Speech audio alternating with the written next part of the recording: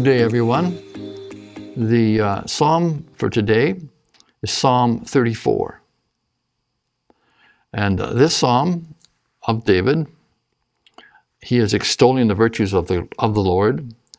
And this was written, I have here in my Bible, Psalm of David when he pretended madness before Abimelech, who drove him away, and he departed. So he was hiding from Saul, running, looking for a place to hide. Well, you could hide safely in the land of the enemy because David wouldn't come after him there. And so that's where he was.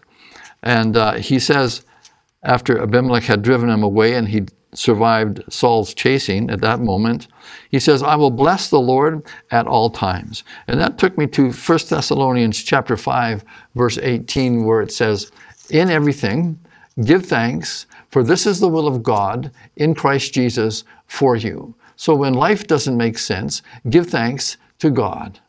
We can do that. God is the only reason, and He is enough reason to simply give thanks, especially when we don't understand. I had a gentleman in the church foyer the other day. In passing, he said, oh, hi, Wayne, how's life treating you? And I said, life? Life can be terrible, but God is good.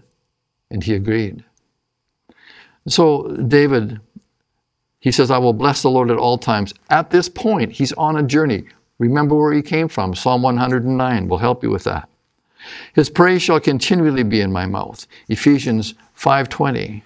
Ephesians 5:20, and it's good to put these verses together. Thessalonians and 1 Thessalonians 5 and Ephesians 5:20. And here, Paul says to the Ephesians, giving thanks always for all things to God the Father in the name of our Lord Jesus Christ. And I've noticed in my life, it's easier to begin giving thanks to God in everything. I can do that because God is worthy of giving thanks to, whether I think I understand what He's doing or not. And then in Ephesians 5, as we mature, as we see God's deliverance more often in our lives, we begin to understand that we can actually give Him thanks for everything.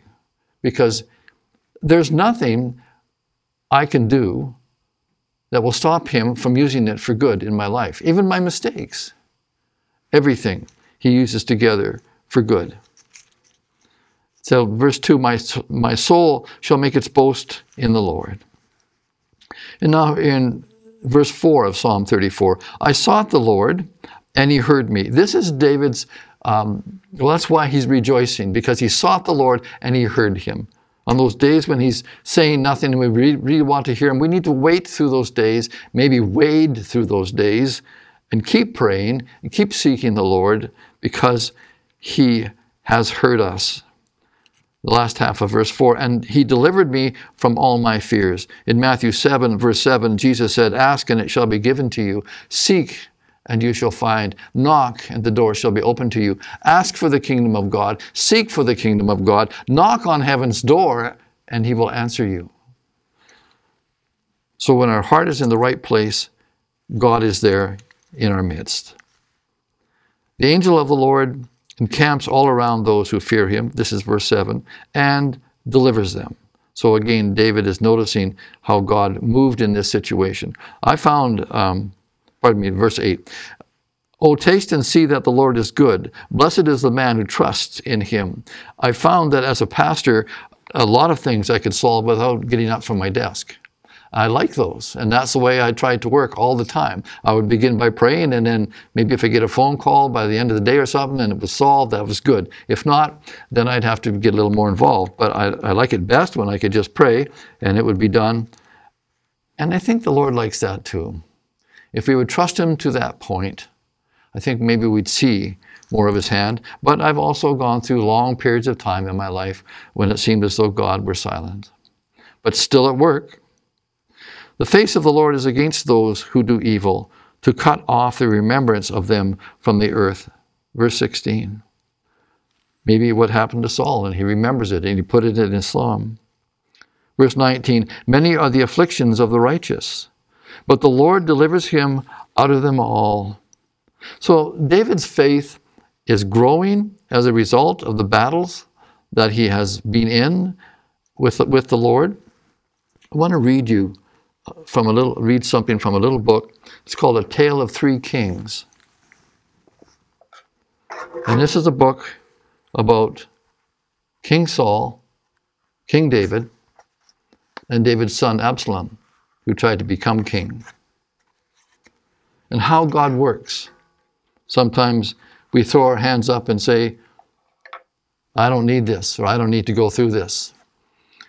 We don't know that much about our lives or life in general. We have to trust God. So in this little book, and if you've ever gone through difficulty in church and been unduly reprimanded or insulted, A Tale of Three Kings by Gene Edwards is a very good book. Chapter 5. God has a university. It's a small school. Very few enroll, even fewer graduate. Very, very few indeed. God has this school because he does not have broken men. Instead, he has several other types of men. This goes for men and women, speaking of mankind here. Instead, he has several other types of men. He has men who claim to be God's authority and are not. Men who claim to be broken and are not. And men who are God's authority, but who are mad and unbroken. He has, regretfully, a spectroscopic mixture of everything in between. All these things he has in abundance, but broken men, hardly at all. God's sacred school of submission and brokenness in this school. Why are there so few students? Because all who are in this school must suffer much pain. And as you might guess, it is often the unbroken ruler whom God sovereignly picks who metes out the pain. David was once a student in this school, and Saul was God's chosen way to crush David. As the king grew in madness, David grew in understanding. He knew that God had placed him in the king's palace under true authority. The authority of King Saul, true? Yes. God's chosen authority. Chosen for David. Unbroken authority. Yes. But divine in ordination, nonetheless. Yes, that is possible.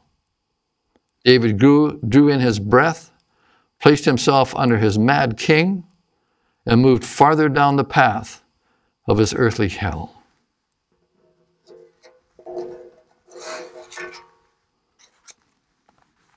I know some of this university myself. It happens to lots of people. And God works in that. My paraphrase of this book, of these three kings, is simply this, that God used Saul to drive the Saul out of David's heart. Some things won't leave our heart without adversity. We cling to things, and we don't want to move. We often don't move until where we've been is so uncomfortable we can't live there anymore. And so God works. He's so faithful even when we're not faithful. And that's how he works. In my own life, I received a call into ministry 1 year after I got saved. So I was 27 then. And it was a call into full-time ministry. I knew it was. And it never happened for 22 years. Oh, I did lots of other stuff. I had an itinerant preaching ministry and other things, but that call was never fulfilled until 22 and a half years later. It was tough. It was really tough. And through all of this, God was teaching me things that I needed for ministry, for what he was going to do in my life. Actually, my last job I had, my boss had a drinking problem, and he was a workaholic and as well, and he thought all that was normal. And it was my working through him, working for him, that God was working into me my time management, stress management, and people management for pastoring. When I entered the ministry at 49 years old, it was all there, everything that I needed. I wasn't sure if I was educated enough. I was, because God was at work. And so when I look back and I think, what was that all about? Well, basically, I think it took God that long to get me over myself to the point that he was a bigger picture than I was. Have a good day.